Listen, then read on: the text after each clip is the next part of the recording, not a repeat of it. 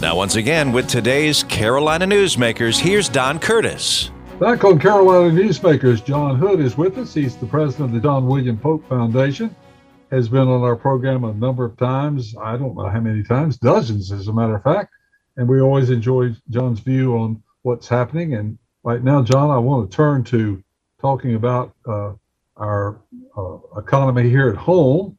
The ugly word of inflation has been mentioned dozens of times recently in the news, and inflation is one of the hardest of the economic situations to control. We've got that. That means interest rates are probably going up, and it's all happening in an election year. So what's your take on the economy, inflation, and how it's going to affect the fall elections? The rampant inflation that we're experiencing now is essentially the revenge of the nerds because for so long, nerds, and I include myself in that description, kept saying, we can't just spend recklessly, have the federal government spend however much money we want to spend and not cover it with taxes because we're just going to borrow the money. We can't do that forever. We can't just borrow money forever because it's going to ultimately result in inflation. And we were wrong until we were right, which is the way predictions work. Inflation is really simply too much money chasing too few goods and services. Now, there's lots of potential causes then. Arguably the most important is that first part, too much money. It's about the money supply. If you are keeping interest rates artificially low, in other words, monetizing federal spending, turning it into debt, leaning on the accelerator in that sense, then eventually you're going to end up with inflation is the argument, because there'll be too much money chasing production, even when it's a normal production year. When goods and services are being produced at a reasonable level, it's just too much money. The economy has been inflated by too much money. I think that's true. But I also think that there is a constriction on the other side, which is supply. Inflation is too much money chasing too few goods and services. The problem is we're having trouble producing adequate goods and services that people want. That's partly a short-term consequence of supply chain problems and COVID-related aftermath, as the president correctly observes. That's part of the problem. Some of the problem is longer-term labor market deficiencies. We have people staying out of the labor market who are in the prime working age of life. And that was already going down before COVID. And we have certainly not recovered back from COVID, the share of our labor force, potential labor force that's actually working or looking for a job. So we have, and you can tell if you go to a restaurant or you go to a store. My wife and I went to a restaurant last night, and as we did so, this restaurant fortunately had enough help and we were served pretty quickly. But next door was a furniture store. It was part of a chain, and this furniture store was closed, and the sign said, closed due to staffing shortages, and they gave another pretty far away location. If you really wanted to buy a Chase Lounge, go across town where they had enough employees to actually take your order, and show you the chair. This is going on in all sorts of sectors. And so if you combine too much money, Fed had an easy money policy for too long, in my opinion, and all these constrictions on the supply of goods and services, you end up with rampant inflation. That's what we had in the 1970s. That's what we have today. It is kind of, it's not just a revenge of the inflation nerds. It's also, we're back to the disco era. Congratulations. We have political problems. We have lack of confidence in government. We have a disastrous foreign policy decision, in this case, withdrawing from Afghanistan. And we have rampant inflation. I don't think the Bee Gees are going to go on a tour because I think that only one of them is still with us. But other than that, it feels a lot like the 1970s. And of course, the supply chain situation is worse because in many sections of the world where we're waiting on parts, they're basically shut down due to COVID.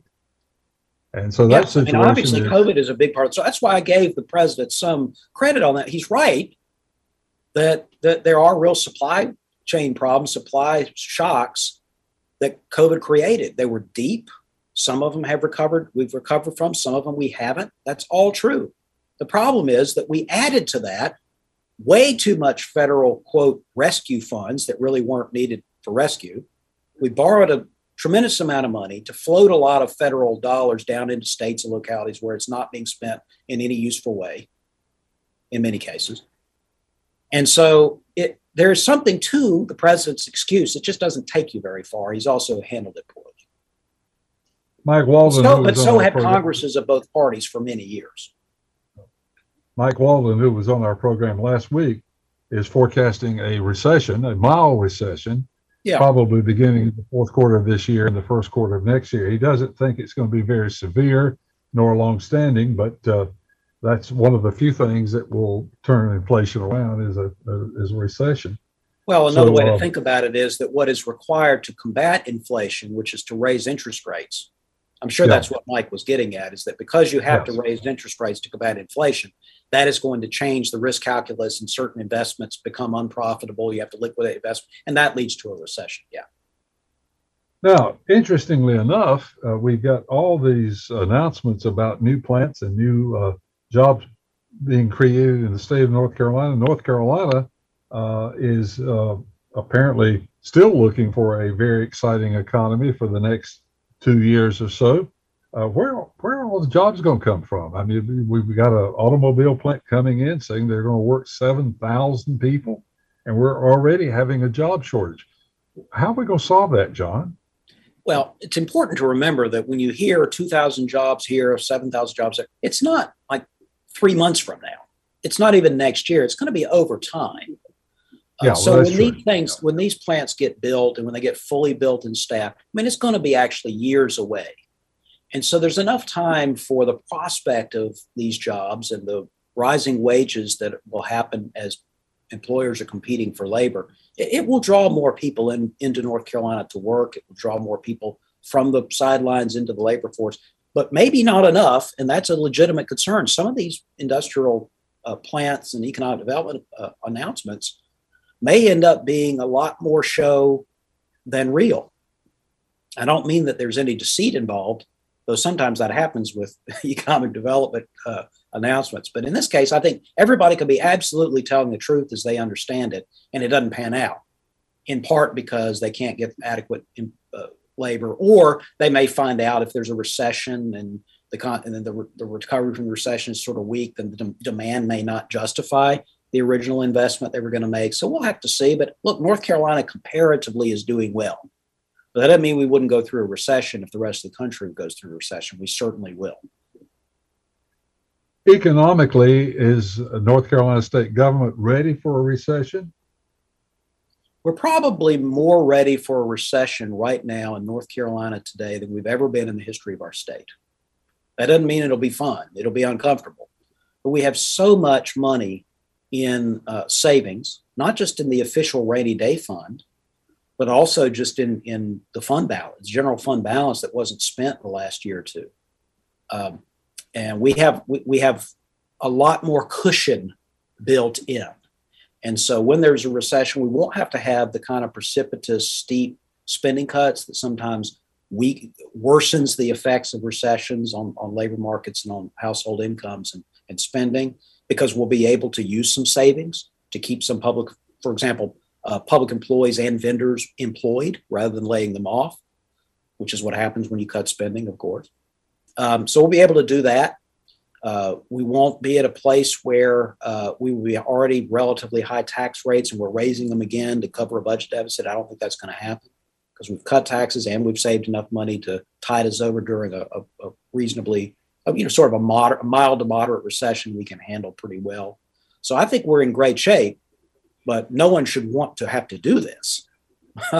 But we have gone, as you may well remember, Don, in previous cycles going back into the 80s, we've had recessions and North Carolina's state government was woefully underprepared and had very little money saved and had to do things like raise taxes and drastically cut spending in the middle of a recession. And that was unwise.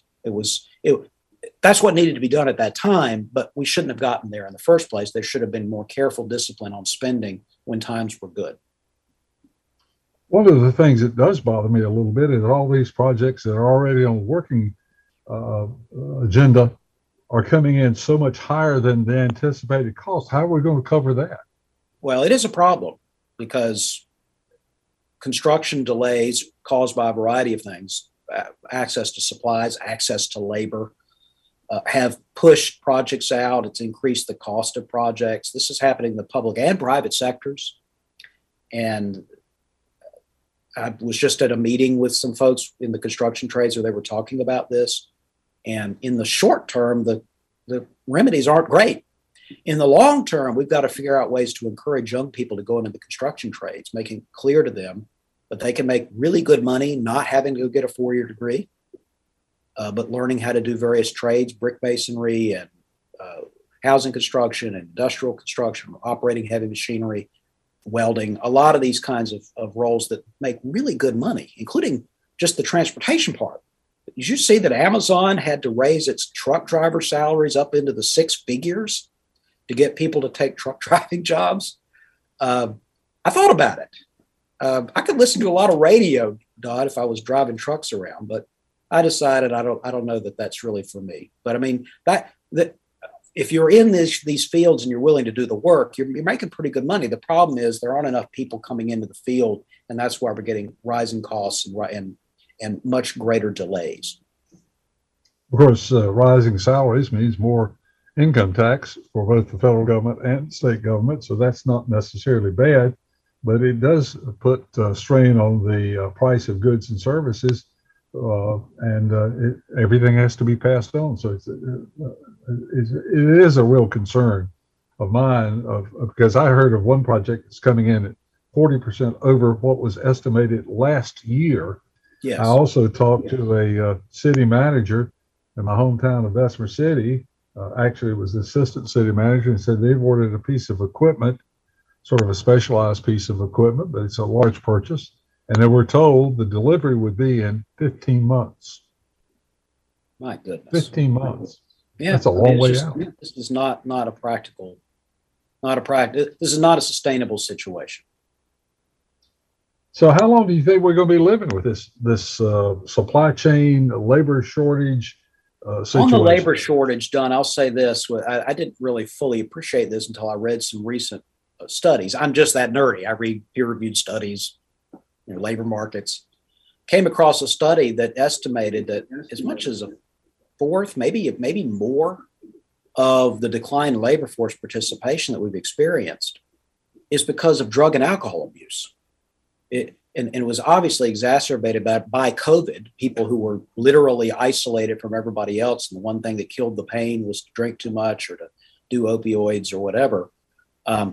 Even though times are better, even though the labor market is tightened so much that you can make really good money, some folks who should be working are not because they simply can't pass the drug test, or they just aren't in a place where they could handle a job, even if they could fake the drug test. I mean, they can't do it. So we have a substance abuse and mental health crisis that is not easily solved. It's not something, let's pass a law.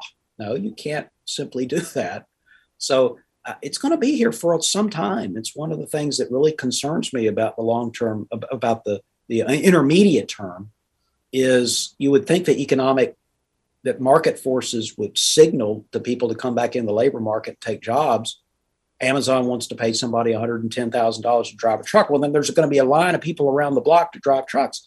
Maybe, but some of the people who should be driving trucks have drug and alcohol abuse that is so substantial that we wouldn't want them behind the wheel.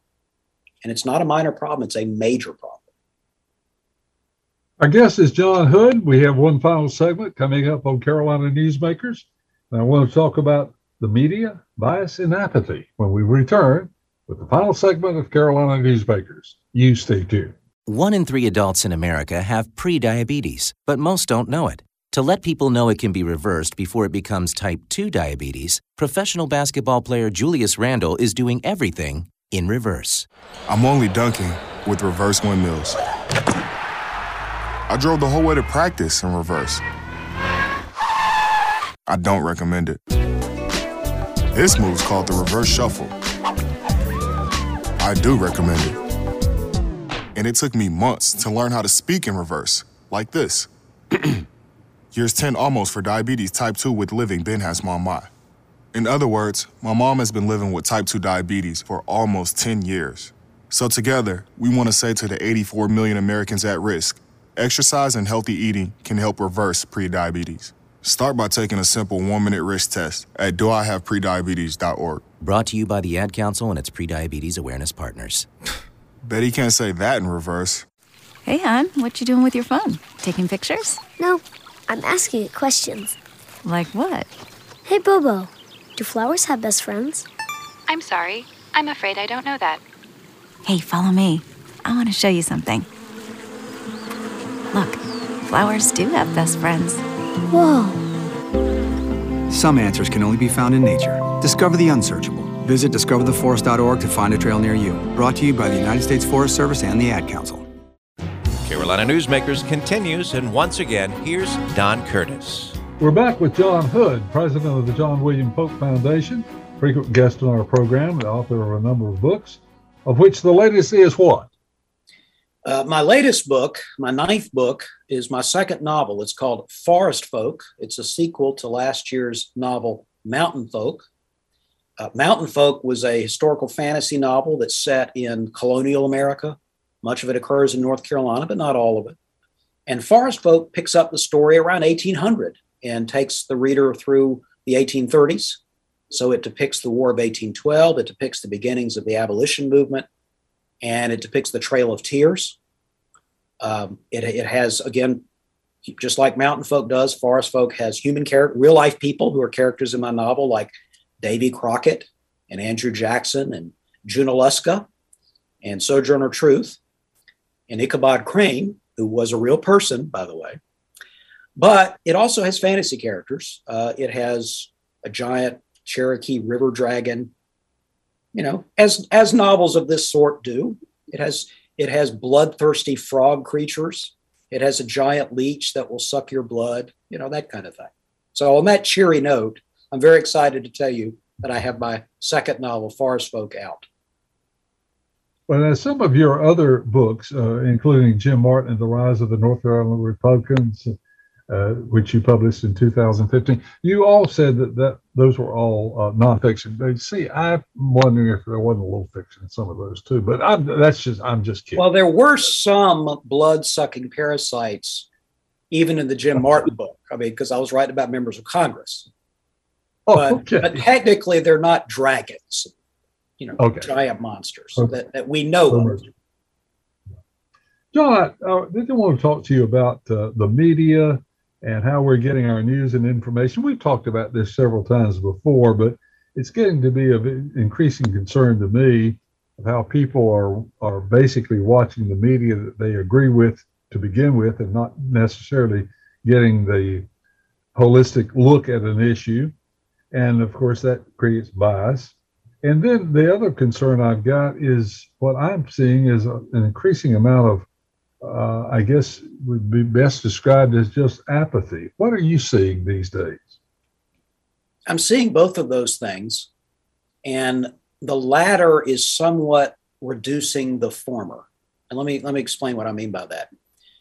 This is somewhat due to the fact that we had such a high profile presidential election in 2020, and then we had COVID and we had all these exciting events. And so things like ratings for the major cable news channels were really high. And they're not anymore. They've fallen. There was somewhat of a recovery for Ukraine war coverage. But I think that in the long term, the sort of shouting match television that dominated the news coverage for the politically engaged is declining. I think people have gotten tired of that. Now, some of them are becoming apathetic. They're saying, well, nothing ever seems to get any better. Politicians promise and it never happens. It's kind of entertaining. And then the show gets kind of old and I don't want to watch the 4th season of the Donald Trump show or the Joe Biden show or whatever it is. So there is some apathy. I also, though, think some people are, in fact, turning more towards state and local affairs. We're seeing that in a number of places around the country where people are really engaged in local issues. So what's being taught in our schools? How come it costs so much to build housing? No one can seem to find an affordable house. Why is there traffic all the time? So there's a little bit focus turning back towards state and local affairs, which I really like, and less of a focus on Congress, which I really like.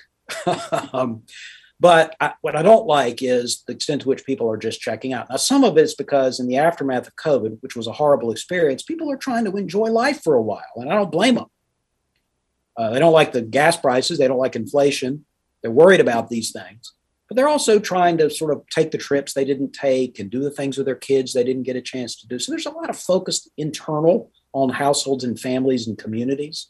And I don't think we should be greatly unnerved by that, even if it means they're not focused on congressional primaries as much as they might have been in the past. That does not greatly concern me. What concerns me is that when we get to the general election, will, in fact, folks who are disaffected with politics as it's currently practiced, who really want members of Congress or members of the legislature, Democrats and Republicans, to find a more constructive way to argue with each other, if those voters just tune out and stay home, then we're not going to get anything better. So I hope that even if they're not so fixated on politics, that they're not, may not be watching their 8 o'clock at night cable news shows anymore, which is perfectly fine with me because that was mostly a waste of time.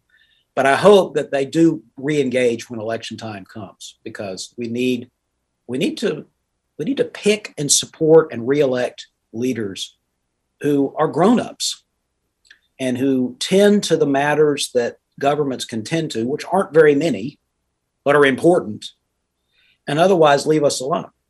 That's at least my take on things. John, our company is doing a good bit of research right now. One of the things we're finding out is that as far as news coverage, people are not so interested in the event. For example, let's say Congress passes a new law on taxes. They really don't care what the vote was. They don't really care about who supported it, who didn't support it. They don't care much about the dialogue. What they want to know is, okay, how does this affect me? That's what we're finding out, that there doesn't seem to be any apathy with regard to personal needs. People want to know whatever is happening, how does it affect me, whether it's in health, pocketbook issues, or government issues. Would you agree with that? Yes. I'm not sure that is a radical change. I well remember studies that when I was reading for papers that I was writing in journalism school in the 1980s, where they were surveying newspaper readers and asking them questions. And a lot of it was basically, give me news I can use, as opposed to some abstract stuff. So I'm not sure this is genuinely new. I do think that the worldwide wrestling match version of politics that has become so dominant in some media channels, it turns regular people off. It turns some people on, of course, but they're a pretty small segment of the population who really want to consume that sort of screaming match, wrestling match stuff all the time. Most people really aren't interested in that. They're sort of intrigued as they drive by the traffic accident, but then they're ready to get on down the road to the house. They don't want to spend all day, looking at the traffic accident.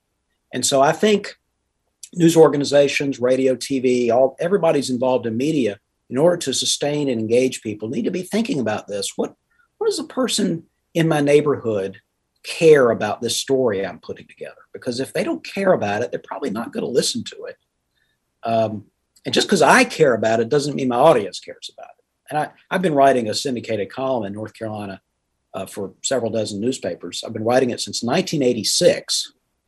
And I constantly have to fight my own tendencies. I will want to write about something that interests me. And you really, as a writer, you have to be interested in your subject or your copy is going to be boring. But if if I was writing, column after column about the origins of, epic fantasy, or, how wonderful it was when there were radio dramas that depicted, various slices of life in the 1940s. I'm very interested in that, but I don't think that's what my readers want to read about. And so I've really got to think about, what do readers want to know? In the case of inflation, do they want to read or hear an elaborate discussion of different schools of thought about monetary policy? Probably not. But it may be helpful to talk about inflation in terms of too much money chasing too few goods. So maybe what we need to do is have less money floating around, and we need to make it easier to make goods and services. Now, I think that is putting inflation in the causes of inflation, the possible remedies to inflation in terms that people can really dig their teeth into. John, as you look at, we've got about 2.5 minutes left in this program. If you're looking ahead now for the next month, of course, the primary election will be in the news. The Ukrainian situation will be in the news, but I'm afraid if it's extended that people are going to begin getting bored with that. But what else should we be watching for that will have an effect on the elections in the fall? What are the big headlines that you see that we should be watching and listening for and seeing what we can do about learning about during the next 2 to 3 months? I think you put your finger on the two issues that will still be at the top, which is inflation and concerns about the economic future. And I do think the war in Ukraine and the broader foreign policy challenges that America faces will be number two. But I also think people are concerned about education, the quality of education, what's being taught in classrooms. That is still a very, very high profile issue for lots of voters. And I also think immigration is an issue that lots of people care about. Healthcare is a perennial. People do care about that issue. I don't feel right now that it is acute. People are looking at the healthcare issues as acute as they see inflation, which is not typically in their mind like medical services, but things like gasoline prices and food prices and things like that. I think it's inflation. I think it's Ukraine and America standing in the world. I think it's immigration. I think it's education. I think those are the key ones. And if you look at what voters or what candidates are advertising, those are the issues they're advertising if they're interested in the fall elections. Well, the supply chain and the, as you said, the issues that are side effects of what that's causing, and you can see it when you go to the pump to fill up your car, when you go to the grocery store to buy milk. I mean, these are things that are very much directly in people's lives every day. It's not theoretical. It's very practical. It's directly affecting them, and they know it. Yeah. And as you said earlier, I think people are still very tired of the restrictions we had during the COVID period, and that's not gone away completely. As a matter of fact, there may be a little wave of that coming back, but it'll be unpopular. I mean, the attempt to reimpose mask mandates and stuff. I think that the politicians in both parties, Democrats who used to be more in favor, I think they know that the impatience with that is too high now. So they're probably not going to come back in with heavy lockdowns. Yeah. Well, interesting. And John, thank you so much for sharing with us. I don't have quite enough time. You've got time for your word of the day before we leave. You usually leave me with a word that I have no idea in the world what it means. So I know that's the desideratum of the reason you invite me. The decision rule. The what? Desideratum. Okay. Now, what does that mean exactly? Very quickly. It's a criterion. Okay. All right. See, I have a word of the day from John Hood each time. Our program has been produced by Jason Kong, and if you'd like to hear a repeat of this broadcast or share it with a friend, you can do so by going to carolinanewsmakers.com, carolinanewsmakers.com. And there, all of the programs we've had on in the past with John are also archived, so you can go back and listen to some of those. We'll look forward to seeing you again next week on the same group of stations. So until next week, same time, same station. Have a good week, everybody. Carolina Newsmakers is a production of NCN and is heard each week on a network of North Carolina's leading radio stations. To hear a repeat of this broadcast, go to carolinanewsmakers.com. Carolina Newsmakers is produced by Jason Kong. Network engineer is Alan Sherrill. I'm Scott Fitzgerald, inviting you to join us again next week, same time, for Carolina Newsmakers.